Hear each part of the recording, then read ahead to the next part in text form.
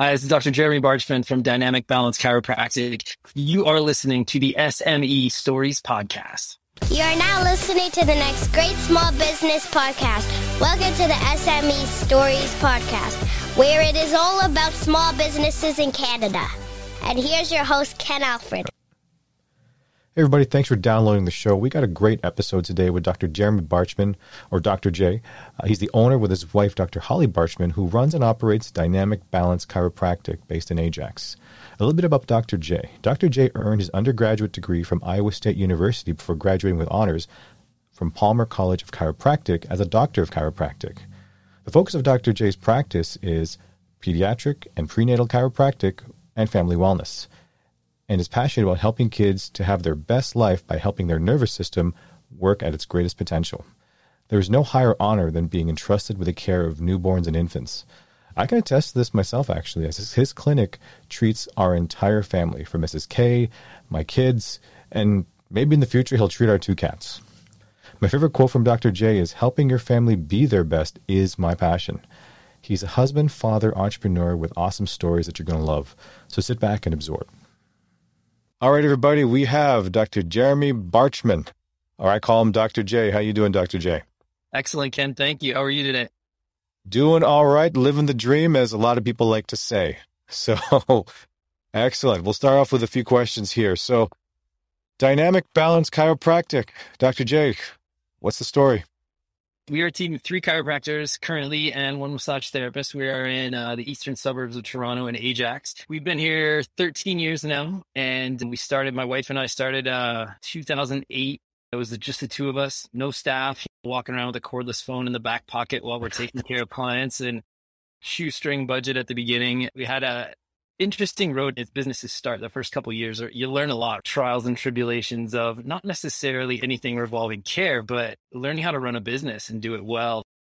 That slowly progressed. We brought on some part-time staff and then full-time staff. And then over the years, we've had a couple of associate chiropractors with us, a couple of massage therapists with us at different times. And now I would say really the last 2 years, I've been the most comfortable on the business side of how to find good people, bring them onto the team, and find a role that suits their personality so that we can all do what we really like to do it well and relatively low stress, but provide exceptional service and have a fun place to work. As far as chiropractic goes, we're old school chiropractors. We're looking to the function of the spine because inside that is the nervous system. It's the same principles that chiropractic was founded on about 125 years ago. So we're practicing a really old science, but we do that in a very modern, up-to-date way. We use computer-based analytical tools to assess how spine and nervous system are functioning at the beginning to help people understand where they are on a functional basis. And then we do that throughout the course of care too, so people can see that they're actually documenting improvement in their care too. So it's not just, am I feeling better, but is it working better? Because that's the overall goal. If we work better, we feel better. Because we all know that if you just want to feel better, go take drugs. It's faster, it's cheaper, but people don't want that. They want to actually function better and enjoy their life without, chemical dependency, essentially, in order to do that. So that's where we shine. We look at, how are things working? How do we make it work better? How do we help people achieve their goals with the independence of the chemistry side and help them just be their innate self as best as possible? Oh, that's pretty cool. So how would you attribute your success to everything? Success in what regard? Which way are you referring, Ken? I'm going to say just overall business success, but also take it however you want. I think that's really good. This is a small business podcast, so I guess how would you attribute your business success to it? Now that I asked the question, I think you can't really separate. You can, I guess there are people that are very successful in business and not so much in their personal lives. But I think mine in the growth that we've had has been in lockstep with everybody that's starting a business that eventually succeeds. They're grinding in those first couple of years of, I saw a quote yesterday that said, "Don't call me lucky if I'm working while you're sleeping." They're doing the work. Initially, I was putting in a lot of hours to doing the work on making the business function as it should. And I think that was instrumental in the very beginning. And I think hustle will get you to a certain place in almost any industry. But then that will take you as far as you individually can go. So I think really, that was the first couple of years of the hustle. And then there's this middle chapter that I would say was probably a good 8 years, where we had developed a strong name. We did a really good job at what we did and what we do. And we took great care of people. We were always focused on service. I have a history in waiting tables and bartending and working in bars and service industry. And I brought that over. My wife, Dr. Holly, is my business partner. She went through as a server and as a caterer as well. So we almost took the restaurant style of service and put it into a healthcare setting, which, especially in Ontario, is not what healthcare is. There's no service. Like, you call your general practitioner's office and you can't even leave a message. Nobody's there to answer the phone. You can only just try to be lucky and catch them. So service isn't something that people generally get when it comes into healthcare. So I think that helped us originally. But then in that middle chapter of about 8 years, as we tried to grow that, I didn't know this at the time, but I didn't really know what I was doing as far as hiring people and training people and supporting people to be their best. And so we grew to a lesser degree based on not what we could have done. You need somebody to answer the phone, so you put a button in the seat and you're good. And so we continued to grow despite some of the things that we did. We brought on an associate chiropractor. He did a great job for us for a couple of years, but again, really the knowledge to develop his skill and help things come along. After a couple of years, he went, and then we had another one. And after a couple of years, she went. And then, so about, I would say 4 years ago, I really came conscious of the fact that if we're going to get past where we are and be able to help more people, I need to change really that leadership concept of how to, first off, lead myself, and then use that knowledge and standpoint to help lead other people and train other people. And then that, in combination with being able to find the right people, has paid off. And Ken, you've met our team. That the team that we have is top notch. It's a fantastic operation. So I think in learning the ability to, for example, let's say you wanted to hire someone, look at that role. What personality would do well in that role? And now try to find that personality and go through the hiring process of, does this person and their personality fit that role? And then would they fit the team and the team dynamic and the energy? And the hiring process is a lot more intense and laborious, but the payoff is fantastic in that we can all come to work, do our job, have a lot of fun, provide great care, great service, and have our clients really love us too. The success-wise, I think, to answer your question is, I don't do a lot of TV watching or video games or anything like that. My leisure time is personal and professional development. It's audiobooks, it's podcasts, it's digging through some of the things of my upbringing and my childhood and my adolescent college years and trying to sort out how to be the best version of who I am so that I can do other things better. And I think that laid the foundation to be able to add that other stuff on top of it. You answered at least 20 different questions before I had a chance to even ask. Okay, we can dig into any of them. It's awesome. Yeah, that's great. And I can attest, like I said in the intro to my listeners, that Dr. J and his team, they treat my entire family, from Mrs. K that you guys know familiar with, and of course my kids. And I wrote in the intro too that maybe in the future he can maybe treat our 2 cats, if ever that happens. It's a separate licensing process and the other stuff like that. My former associate, though, that I've mentioned, he's a licensed animal chiropractor now too. So we'll refer. Yeah. And I guess a lot of people don't know that there's actually such a thing as animal chiropractic, because I think you're the one who told me about it before. Locally that we refer to for that one. I've treated my own animals, but that one, it was off the books. I didn't charge them.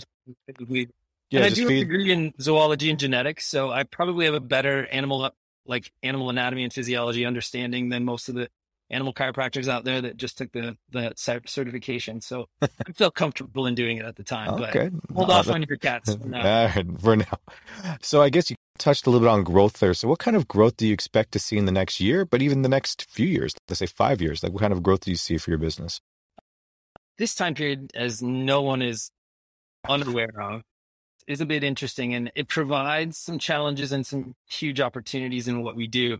The challenge is obviously, as we see it now, right now, we're mid-December 2021, and everybody's talking about new variants of the COVID virus. And we get a bit more because the media is very strong on that and people's emotions are very high related to it. And so exposure is a concern. So when it comes to, you have to ebb and flow with the seasonal growth.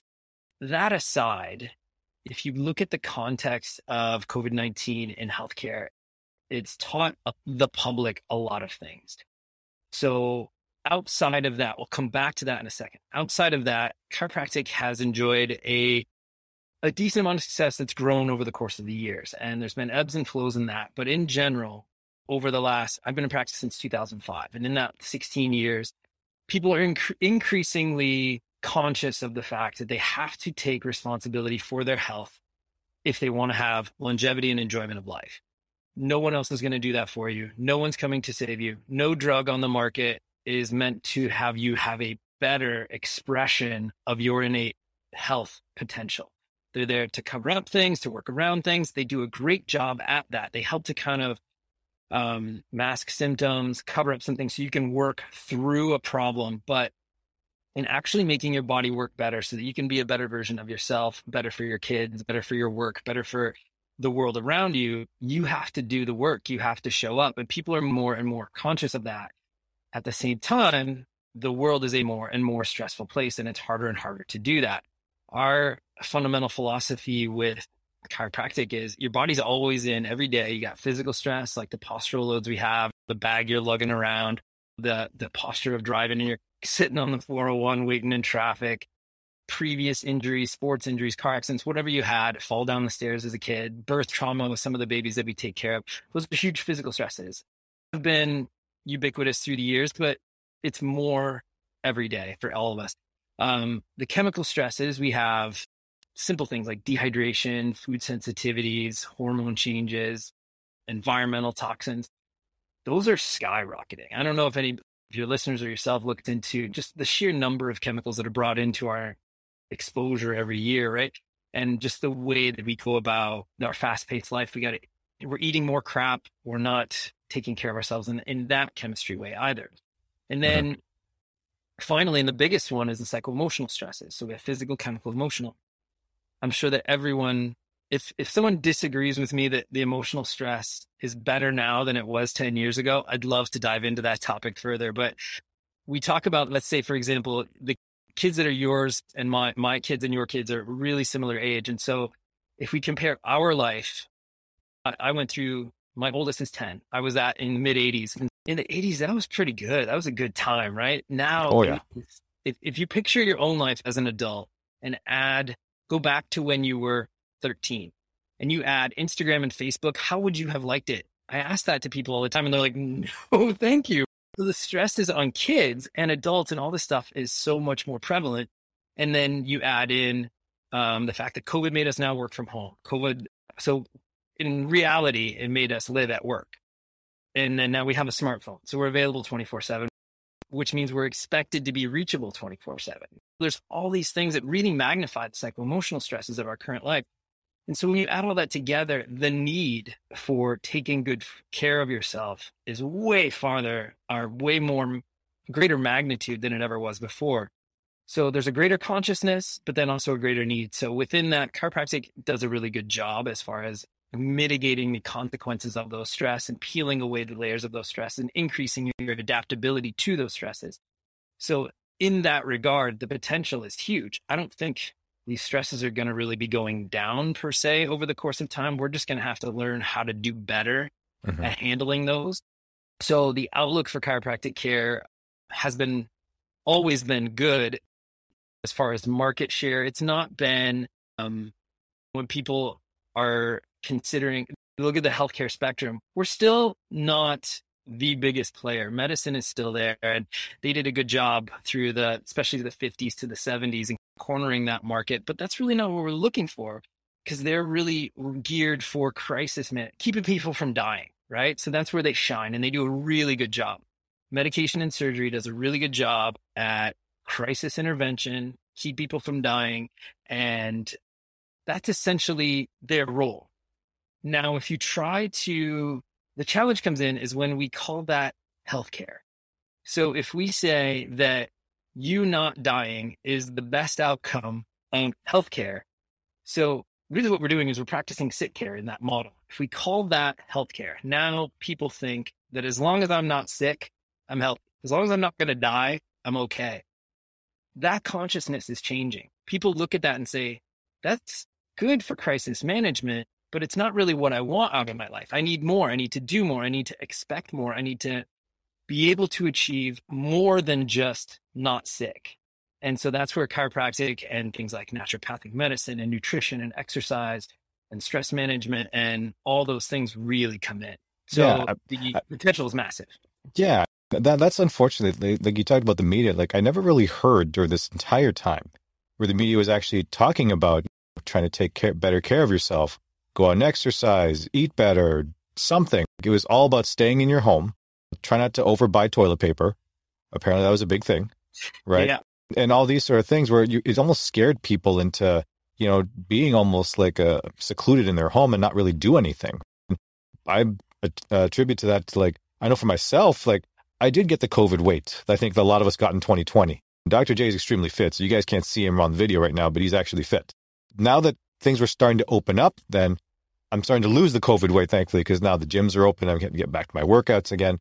So it's very interesting how you put between like crisis management being defined as healthcare, where it's like you said, that's not it, but that's not really people taking care of themselves and using, like you said, better nutrition, naturopathic medicine. And Mrs. K, she's a big fan of a lot of naturopathic stuff, and all of our body washes she's all about not to have so many chemicals in the house. Even she tried with natural cleaners, which some work, some don't, but that's okay. And it is a little bit more expensive depending on how far you want to go with it. But to try a more natural approach is probably something that most people should at least consider. Because I think some of the easy bought stuff, if you actually look at the label, I can't pronounce 95% of the stuff in there, aside from maybe water. Yeah. And that's true for our food too. That exactly with food. Yeah. They probably shouldn't eat it. Yeah. If you can't speak it, if you can't understand it, that's why we go to a meat share as well. So that's where we get our farm raised meats. That's what we want to do. And it's all about the healthy eating. We're trying to do our best with this whole thing. Now back on point here for this whole thing, like you want a lot of different tangents there, which is I very much appreciate because I like to go all over the place here. Back to a little bit on the business side. What is actually your biggest expense for someone who, let's say they want to get into opening up their own chiropractic clinic? Like, what is your biggest expense that you can pass down to them to say, yeah, do you want to start a clinic? Great. This is probably the most expensive thing you'll probably have to get. There's a couple different ways you can go about that. Obviously, the education's pretty pricey now. I don't know the recent numbers. It's been a little while since I was in school, but that's easily $250,000, maybe upwards of half now. I'm not really sure on that because you have the undergrad side and then the grad school part, and that's a good eight years after high school that you got to invest. So the time and the money for the education side is the biggest upfront cost. And then after you're at that point, and this is where a lot of people decide whether it's like in our model, it's associateship. Basically, you'd be like a professional employee in someone else's office, or solo practitioner, or a corporation on your own. So as far as expense for building your own business, initially it's just the initial build out of the location. But honestly, with that's a small relative. Once you get things going, that's okay. The business absorbs that, and it's no different than any other industry. Equipment is not too bad. Some of those tables are like a used car. We have 6 of them here, and I think the biggest one, my favorite, is about $14,000. They're anywhere from 3 to 14, right? Mm-hmm. Those aren't too bad.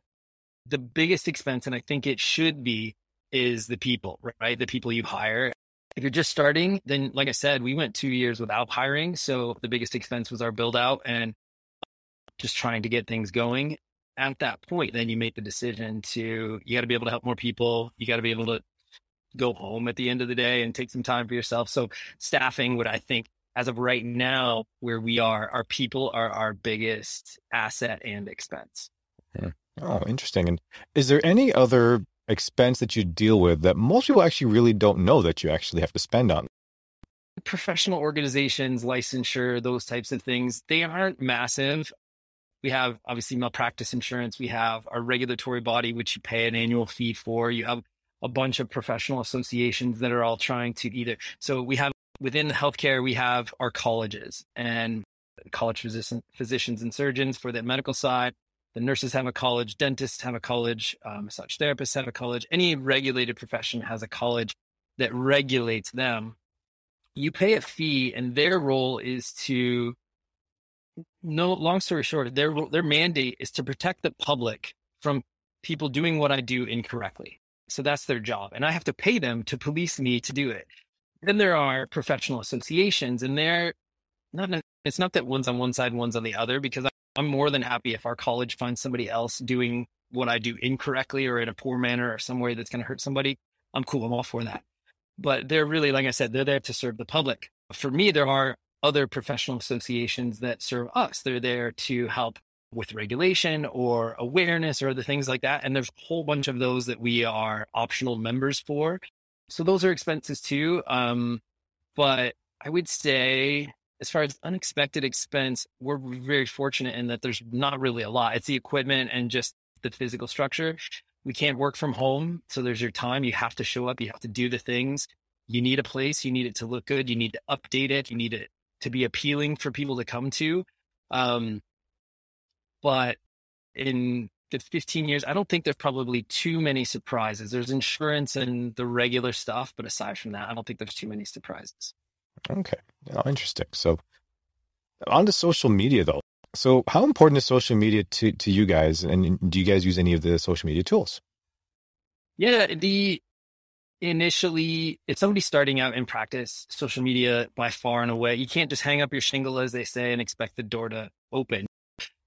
So there has to be an awareness of what you do in order for people to come. And when we started out in 2008, social media was there, but it didn't have quite as much of a grip. So it was more like networking at the Board of Trade, and I was in BNI and other things like that. Some people, as they start out, they don't want to go that route. They don't want to do those things. So I know of other practices where they just dove heavy into social media, and that did the trick for them. For us, we do have Facebook, we do have Instagram. Our Instagram we use quite a bit. In chiropractic and what we do, I do think social media is important for a key reason, in that for a big chunk of the population that hasn't been to a chiropractor before, the uncertainty of what it is, if you're going up against this perceived brand equity from YouTube and other crazy things, and what great Aunt Edna said that her cousin went to a chiropractor and something happened. And so you're going against that. So you're trying to figure out a way to put what goes on in your office outside your office, so other people can access that and understand not only the mechanical structure and what goes on there, but the emotion, like who goes there? What do they experience? What do they feel? Is it worthwhile for me? So that before somebody comes into the office, they're at least comfortable with who's there, what should I expect, and is it going to be okay? It used to be that people go to the yellow pages and they either, if they don't have a referral, they go to the yellow pages and either it's who's got the biggest ad or what name do they like the best or who's closest to my house. But now there's a lot more to that. And then from the yellow pages, it went to Google, right? I'll Google you and I'll check out your reviews. And a lot of people still go that way. And that's still a big part for us. We do love open, honest feedback on Google that way. And I think we've done well in that regard. But then even in the last few years, that's developed to where people go to Google, yes, but they're also going to go to Facebook and Instagram. They're going to check things out there. They're going to make sure you're not creepy. They're going to make sure that the thing they want agrees with the things you have. And so for us, social media is important for that in acquisition and kind of easing that hurdle of acquisition for new clientele. But I think equally as important as that is engagement of your current clientele with the culture of your business. In that, for example, the post that went out I think it was this morning, was one of our team members is expecting a baby. That you don't really think that's something that everybody needs to know, but everybody wants to know. So she put that out actually on our Instagram today, and people love it. That's what they want. They want to see. So wait, sorry, who's expecting? Marion is expected. Really? Yes. I'm going to have to tell her that next time I see her. Check it out on Instagram. Okay, I will. I'll follow you guys now. But no, that's really cool. You touched on a lot of different things there. And that, yeah, the social media piece, I think this is not a social media channel. There's a gazillion podcasts that cover that. But I always like to gauge to see how all of these small businesses actually use most social media in their practice. You talk about the Google, you talk about the Yellow Pages. I think also something that I have to be very careful with are the videos on YouTube of chiropractic stuff. And I'll be honest, I actually did watch a few of those as well. Yeah. And because you almost become what they call on YouTube crack addicts, where the more cracks you get, so you'll watch videos of people getting a compilation of videos of chiropractors cracking almost every single part of a person's body, right? And I've seen some of these videos, and some of them are like, even one session seemed like it was like a half hour to almost 45 minutes of just the chiropractor cracking everything from head to toe.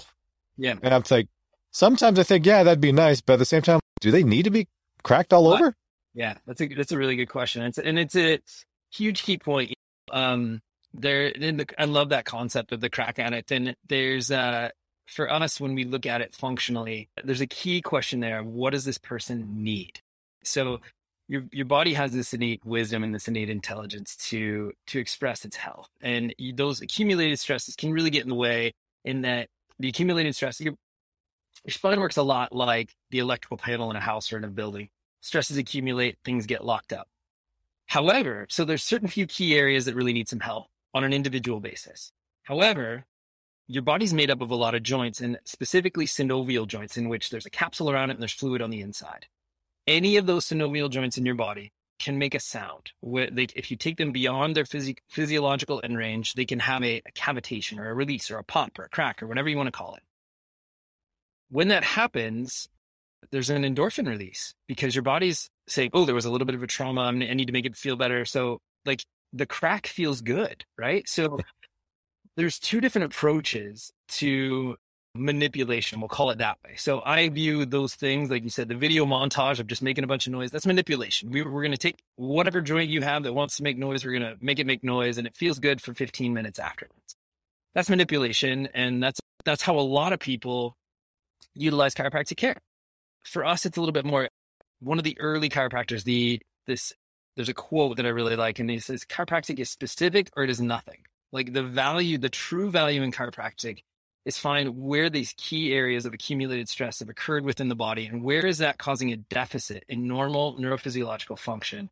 Remove that inhibition to normal function and watch that person get better. Fix it, leave it alone. Don't do more than you have to.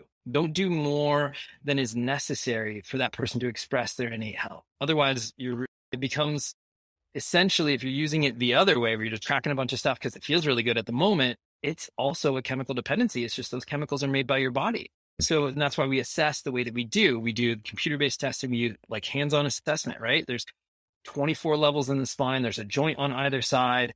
So you're talking 48, you add the layers at the top and the bottom, you got more, then you got hands, feet, wrists, elbows, all those things can make noise. And we can spend a whole bunch of time just being crack addicts, or you can say, hey, your life has caused some key areas of concern. Let's take care of that so that you can be a better version of you. Let's do as little as we have to do to get you as much gain as possible for the long term. That's the model we practice under. It's different than the YouTube. And that's why, like, we're not ever really going to put our care on YouTube because it's different. If people want to watch that stuff, and there's a lot of people out there that just like watching it. They want to hear it. And we see it. A lot of the kids that we see, they're like, I watched that on YouTube. The guy was yanking on the head. It looked like that rope that you go water skiing with. And he pulled his head right on. And it's not something I'll watch because I think it's pretty gross, but there's definitely a different utilization within the manipulative therapy type thing versus like old school traditional chiropractic. We take that spin, but with modernized digital technology that helps us to assess what we need, when, and why. Yeah, no, that's pretty cool, actually. So another question that we have here. So we talked a lot, like I said, you talked a lot of different things here. So I'm trying to capture all of it at the same time. So you've been doing this for a while. So you're not like a newbie when it comes to this stuff. So an advice that you would give to like up and comers, like what has been your biggest failure so far, but also what's your biggest success so far? That's huge. The biggest, like I said, we touched a little bit on the biggest success in that I look at every day as just where are we now? And I don't really look backwards to say, look how far we've come. I look at where we are and say, what can we do? What's next? What can we do a little bit better? How can we make this better for us, for the people we take care of? So it's constant evolution and trying to improve on things. So I think that's the current success. And then being able to look at myself and say, that there's many quotes in the round that basically say that the wisest people know that they don't know anything, really. I know chiropractic. I know how to do that. I've learned how to communicate well with people.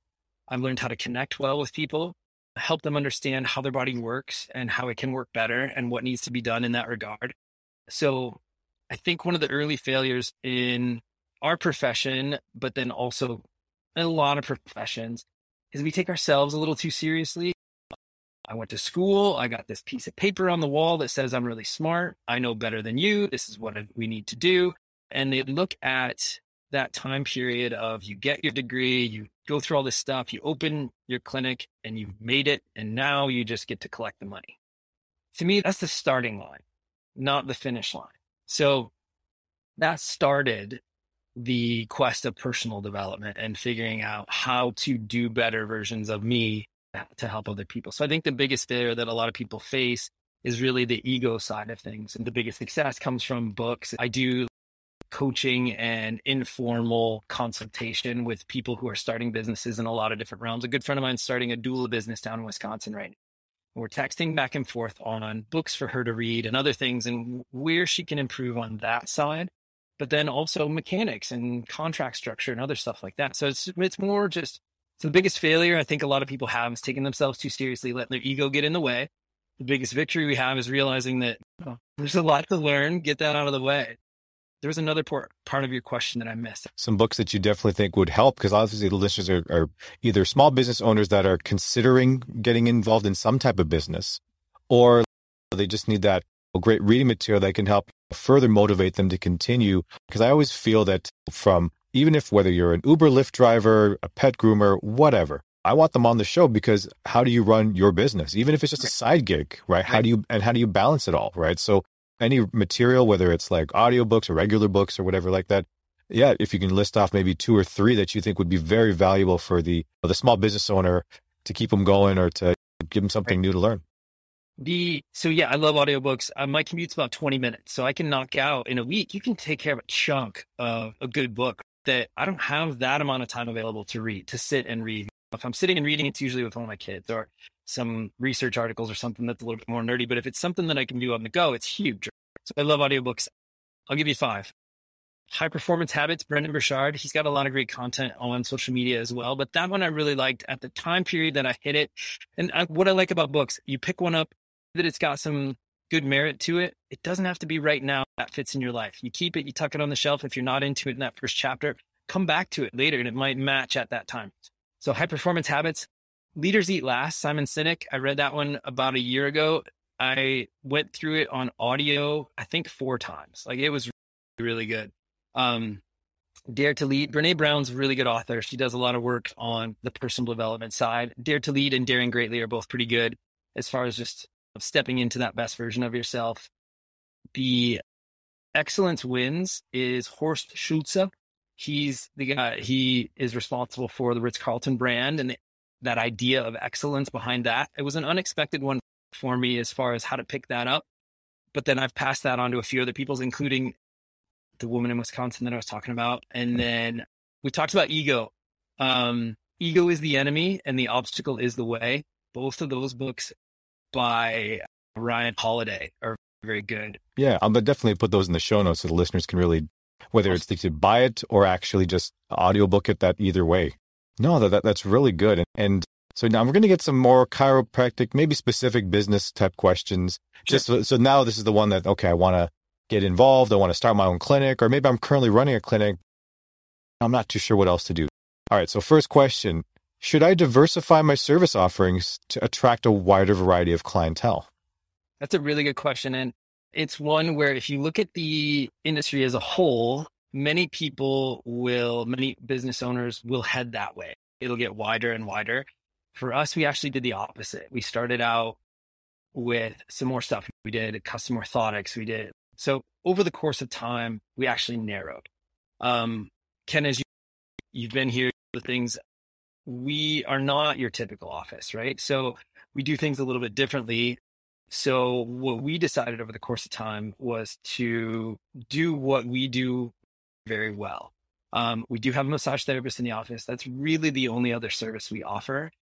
and Alana is our massage therapist. She's been with us 10 years. We joke around with the fact that if she wasn't part of the family, she'd be gone too, because what we do is so fundamental and foundational that it's big. However, that being said, there is a place for a lot of other things with it. We have not only massage therapy, I have a few other providers who would love to work with us in a setting, and we're working on some possibilities down the road. I won't give too much away on that, but things like whether it is in chiropractic, a lot of people offer like physiotherapy can be teamed up with that, custom orthotics, massage therapy, acupuncture, maybe something like. Absolutely. Like counselings, like social work type counseling, life coaching, all those things are a lot of times wrapped in, and sometimes it's into like a membership model. There's a lot of different possibilities out there. Up to this point, we've gone the other way. We've refined, we've, gotten back to some fundamental key values. And really what we did was we defined our values. And so that now those decisions, really, when an opportunity comes in, we say, does that further support our values, or does it conflict in any way? And so a lot of times in business, especially early on, we're so distracted by all these opportunities of collaboration or growth or anything else that we want to chase every shiny object.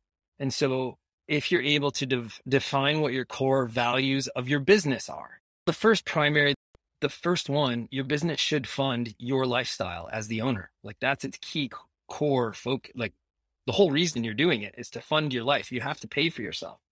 Aside from that, we want to provide, like we talked about before, healthcare versus sick care, right? There's other key values there.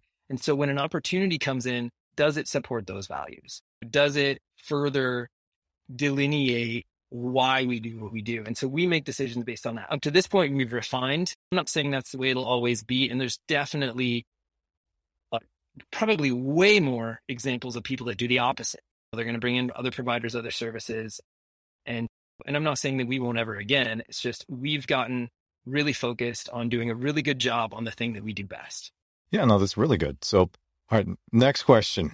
All right, so let's say this person's already got through, they went through the education, so they got the piece of paper already. Say this, okay, so Dr. J, what should be the first piece of equipment I should invest in? I'm assuming it's a table, right, the drop table. But let's say outside of that, what should be the next thing I should be adding to my business?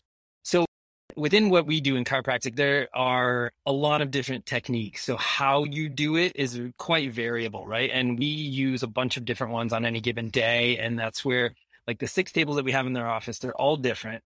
Some of them can do things that others can't, but you can really, like you can practice chiropractic on a park bench, usually a flat surface essentially for people to sit or lie down on. So you do need a table. For me, once that kind of obvious stuff is out of the way, then our computer-based technology as far as assessment, to me, if we tried to communicate where someone is functionally without that, then I think we'd be at a sincere disadvantage, because in our education, we learn kind of in a sickness care model in that you learn these orthopedic and neurological tests. If you do this and this symptom arises, then this is the diagnosis and all that other stuff. But when it comes down to it, you're palpating along the spine, and we're looking for areas of fixation, misalignment, loss of proper motion, position, and tone. That's still you feeling. That person that's laying on the table may not feel that. Then some of those spots might be sore and whatnot, but they're not really able to assess the depth or severity of that issue at that time, or more importantly, how it is going forward. So the computer-based testing that we have, maybe flashing back to your question of unexpected expenses, if you invest in something like that, you can communicate the first time you meet with somebody, here's where you are. Here's the effects of your life on how your body's working. Here's a plan of action that we can put in based on our 15 years of experience, 16 years of experience, what we've seen, how that unfolds if we do this stuff in this frequency over this amount of time. And then we come back and we measure that again. And it got better. Not only did that person feel better, but we look at objective outcome measures and those got better. The equivalent, we take your blood pressure and it's high. We check your blood sugar and it's high. We prescribe nutrition and exercise. We come back and we do it again. If that didn't change, we're not doing enough. We didn't do the right thing, or you didn't follow through on the things we said. So objective outcome measures, whether that's your bank account, you look at a number, you start saving and spend less, and then you go back and it should be higher, right? that's the type of thing. So investment in that, I would say, is huge. And there are a couple key companies that do that. And you guys can reach out to me if you have those questions. But being able to document and communicate the functional status of someone at the beginning and throughout their care is, I think, hugely important.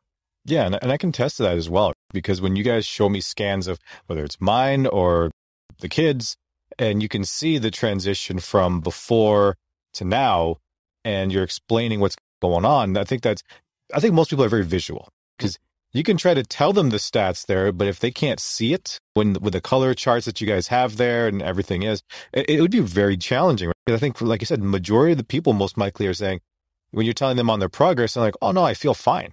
Yeah. Right? Crack me. That's probably much all that they might ask. And you're taking a more holistic approach to make sure that we're covering it as much as we can. And we're trying to do the least amount to give you the most benefit. So that's why for some people who are avid crack addicts, that might be a bit of a challenge, because they want you to crack their fingers for some reason. Their fingers are fine, but that's just the way it is for some people. For some people, now this is the question I usually ask is, what should my business name be? But let me just throw you this one. What should my business name not be? To me, we went through a lot with this, and the evolution of ours was interesting. I was playing with a lot of different models where dynamic balance, and we look at that and saying your body should be able to, you're being pulled in a million different directions. You don't want to be static. You get pushed, you're going to fall over. You want to be able to have a dynamic, mobile ability to tolerate and move through your life. So that's where ours came from. However, it's pretty long. My email address is really long. Like those types of things, take that into consideration. And I love some really simple names. A former coach of mine, Life Chiropractic. So I've heard some branding people say your name of your business should evoke an emotion, and it should tell people what you do. So the emotion part is hard. And trying it for us, it was really difficult, because when we first started, I was really involved in athlete care, and my wife was really involved in pediatric care. So from a name perspective, we'd be doing two different things. We would be optimal performance or like first steps. So we wanted to encapsulate both. And to this day, do I think it's the best name? Maybe not. I don't really care. It's our brand now, and it's worked really well. And if I'm going to wear a brand, it's probably going to be mine. Naming, I think if we were able to go back, and if you have a niche in where you are within chiropractic or any business, it should evoke an emotion. A good friend of mine is in North Dakota and his Strive Chiropractic, like that huge emotion. Is there a stronger emotion as far as growth and getting more out of yourself? Like, that's awesome.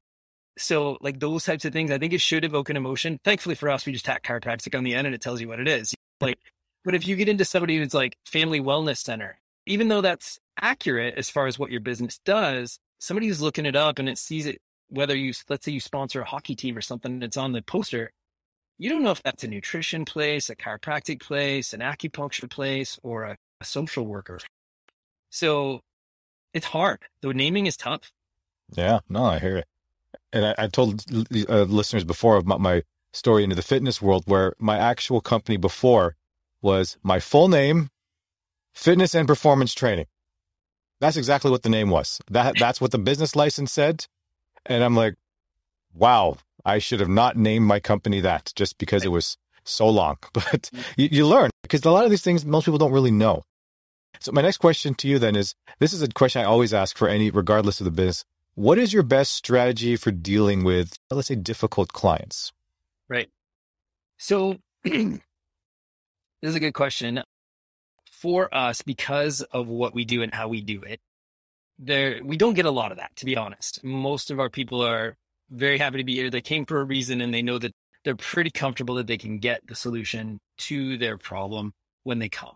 And the way that we take care of that is when you call our office and you tell us what you're looking for, if we can't provide that for you, we don't want to start a relationship in which we won't be successful. So it's often that we'll have that initial consult where I'll sit down with somebody, or Catherine's chatting with them on the phone, and they'll say, oh, let's say you have a knee injury. You want to look just at your knee. You don't want anybody touching your spine. You're not really concerned about what your nervous system's up to. You just want your knee to feel better. This isn't the place for you, even though on the whole, there's a lot of chiropractic offices. That's where you should go.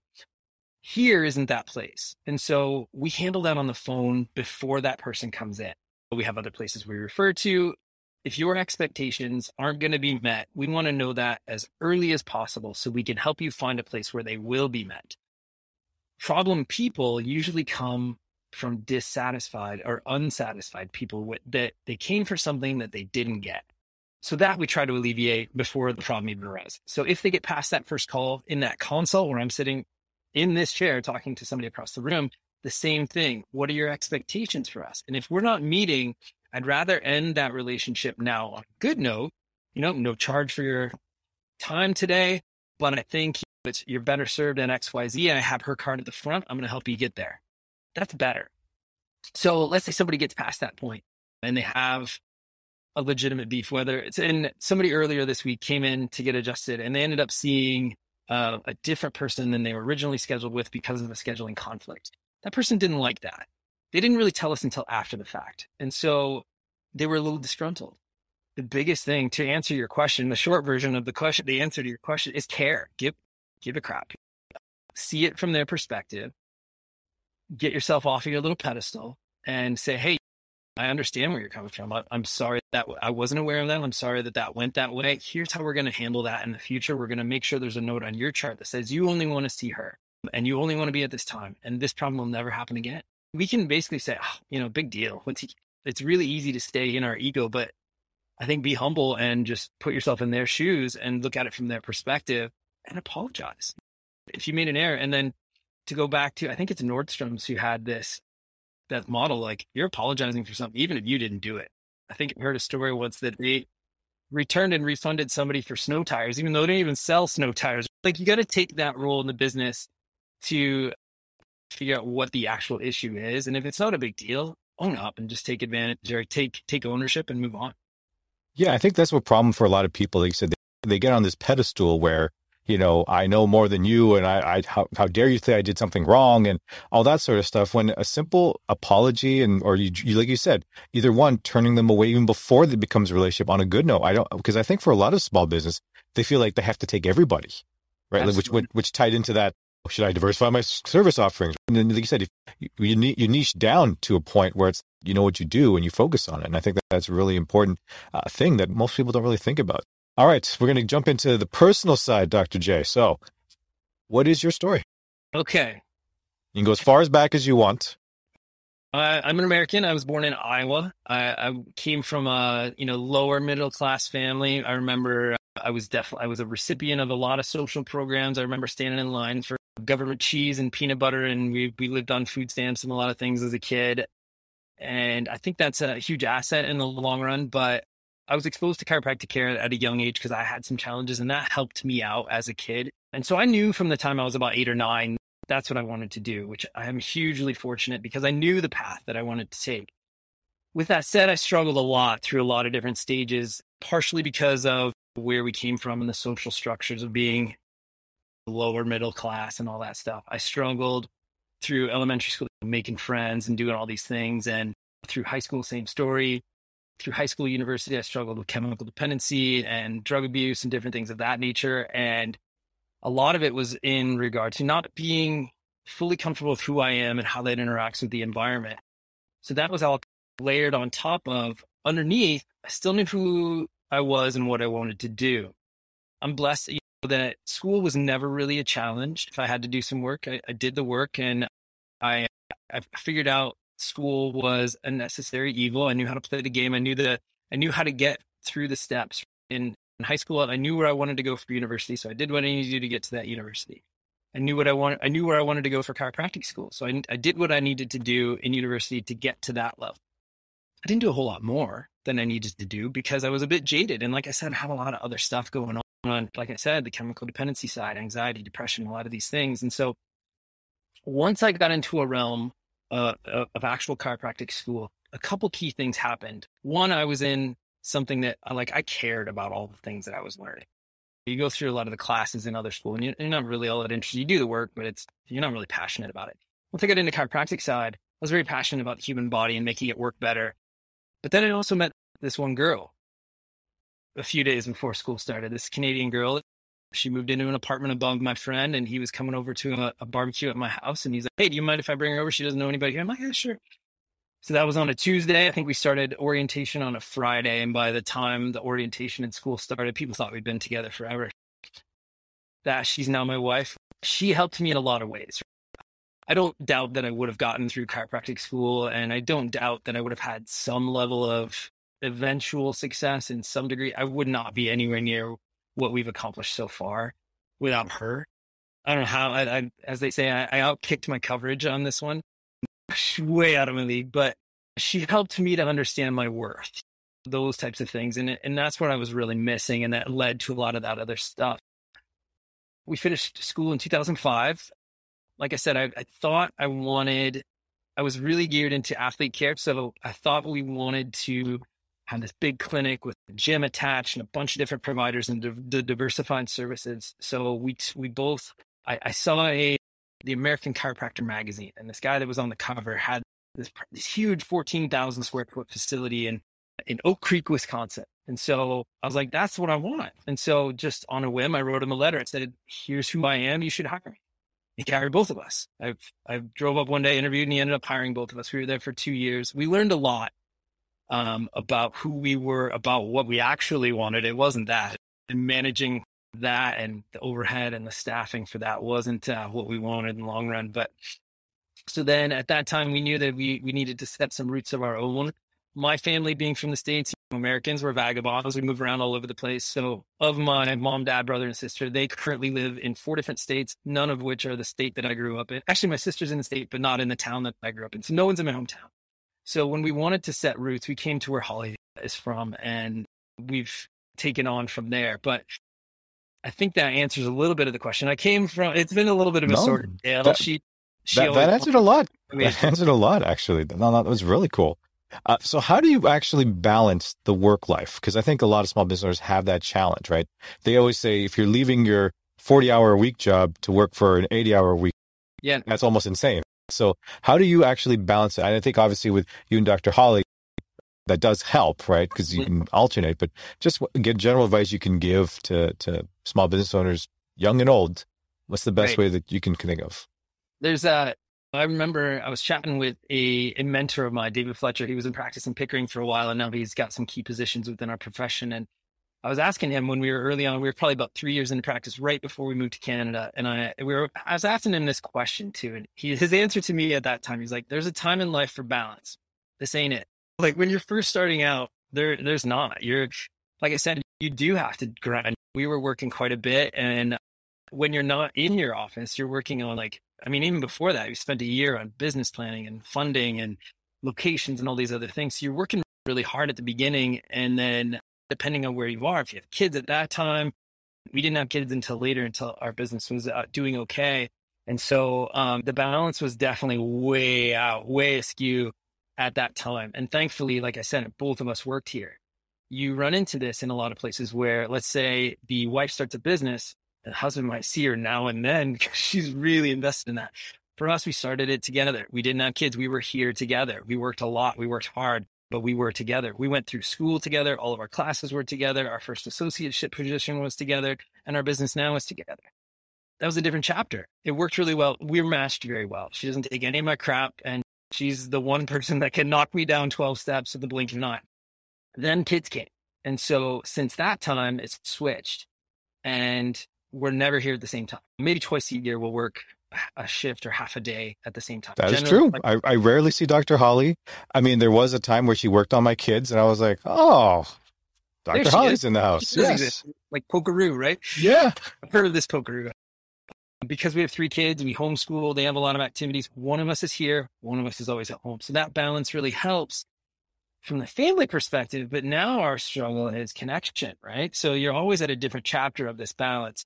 So then how we've really improved on that is, like I said, these last 3 to 4 years of learning how to find the right people around you, associates, other people to do some of the work. Our staff is phenomenal, trusting them, being able to find them, train them, and delegate to them. And the delegation, I think, to answer your question in this stage of our life, what the definition of delegation that I heard somebody say one time, or that how you know you've able to do it well, is you have to trust somebody else to do something 70% as well as you would, and then let them do it.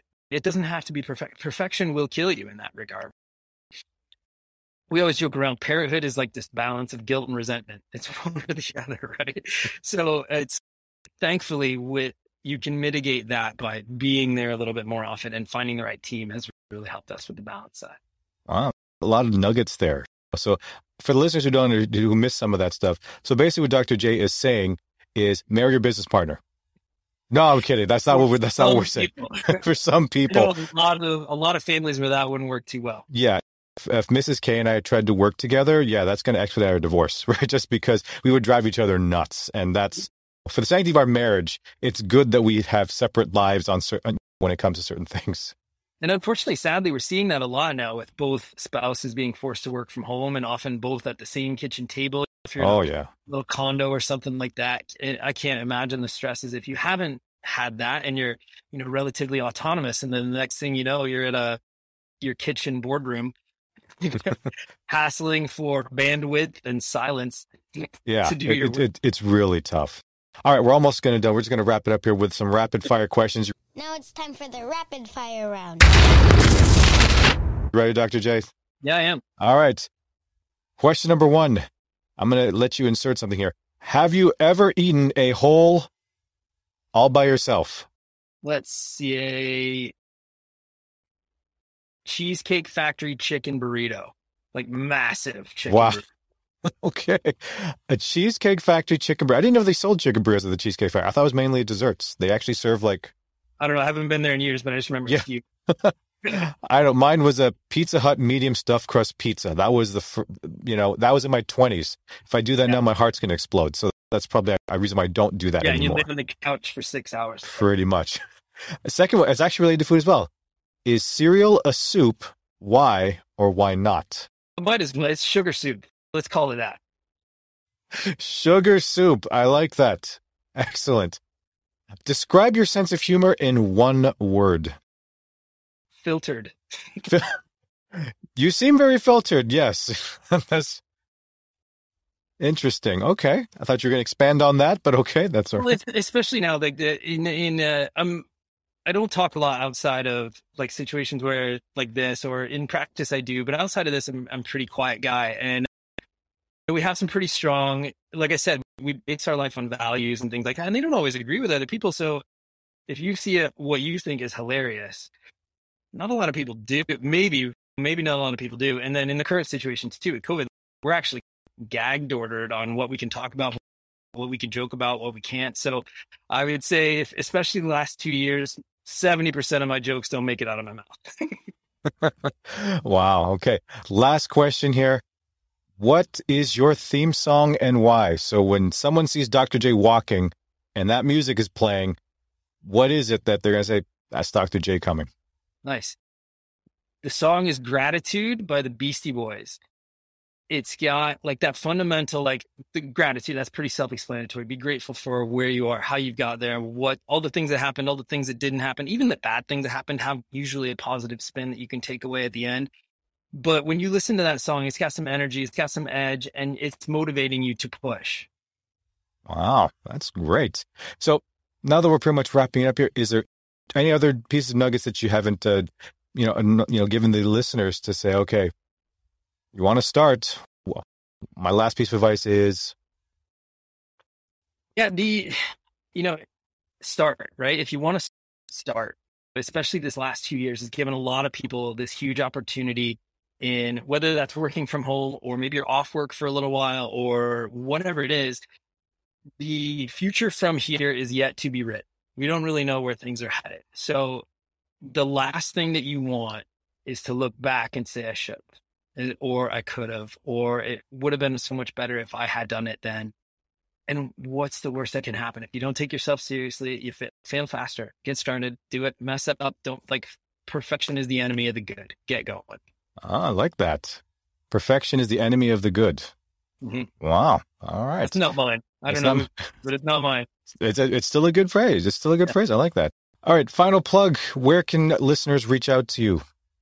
Yeah, awesome. Instagram is great because you can see a lot of times we fill it with babies because that's the most fun part of what we do and they're the cutest.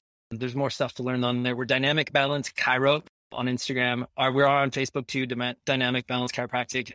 Our website is Dynamic Balance Chiro, or there's a shortened version, dbchiros.com. You can check us out on all of those. And yeah, we just reach out. We're more than happy to connect. We do consultation. A lot of people are saying, is this for me as far as chiropractic care? Come on, we'll check. Reach out to us. Kat will chat with you on the phone. We'll do no charge consultations. You can understand what we're doing, why we take care of babies, like why would you adjust a newborn, all those things. We're more than happy to discuss with you. Yeah. And like I said, last final plug that I have for Dr. J's clinic is that my wife, she's a physiotherapist at a hospital. And when I started going to Dynamic Balance, because it was through a word of mouth referral from one of our friends. And she's like, you're going there for how? And I said, how long did the appointment take? I don't know, 5 minutes. 5 minutes? That's it? What do they do with you? Right? And I'm like, obviously I'm not super scientific. So I said, well, they cracked my neck. They did my back. So it's probably the worst endorsement of your clinic ever, because he just cracked a few things and all that. She's like, oh my God. And how much did we pay for it? She's going to the money side of it. And then I think one time she was struggling with something. I can't remember what issue it was. And I said, well, why don't you go to Dr. J? Let them take a look and see. Now, she does not like missing her appointments. If she's done so well. Huh? She's done so well. She's a phenomenal athlete too. Like, you got to keep that high performance body working great. I'm not going to call her an elite athlete, because if she hears that, her ego is just going to go through the roof. So there you go. So anyways, thank you, Dr. J, for this. I think the listeners took a lot of knowledge from this. It was really awesome. Thank you. It was pure pleasure, Ken. Thank you so much for having me on. All right, guys, that was our interview with Dr. J, and it was an awesome interview. I think we got a lot of nuggets from that. Like, some of the 3 top points that I remember from that podcast is, 1, pretty much find the right people, find their strengths, and put them in a position where they can actually succeed at that particular role. Number 2, healthcare versus sick care. It should not be about if I'm alive, that means I'm healthy. Really look after your health and really try to look at different ways to improve your health, whether it's exercise, nutrition, stress management, anything like that. And the third tip that I think is also very important is to pretty much, it's okay to fail. You don't have to be perfect at everything to succeed, because a lot of times owners think they have to be great at everything and never fail at anything. It's okay if you miss a step or two. Just make sure you try to improve and get better. So with that, guys, it was a great episode, and we'll see you on the next one. Thank you for listening to the SME Stories podcast, which is owned by Northway Capital Group. Please follow us on Instagram and Facebook at Northway Capital Group.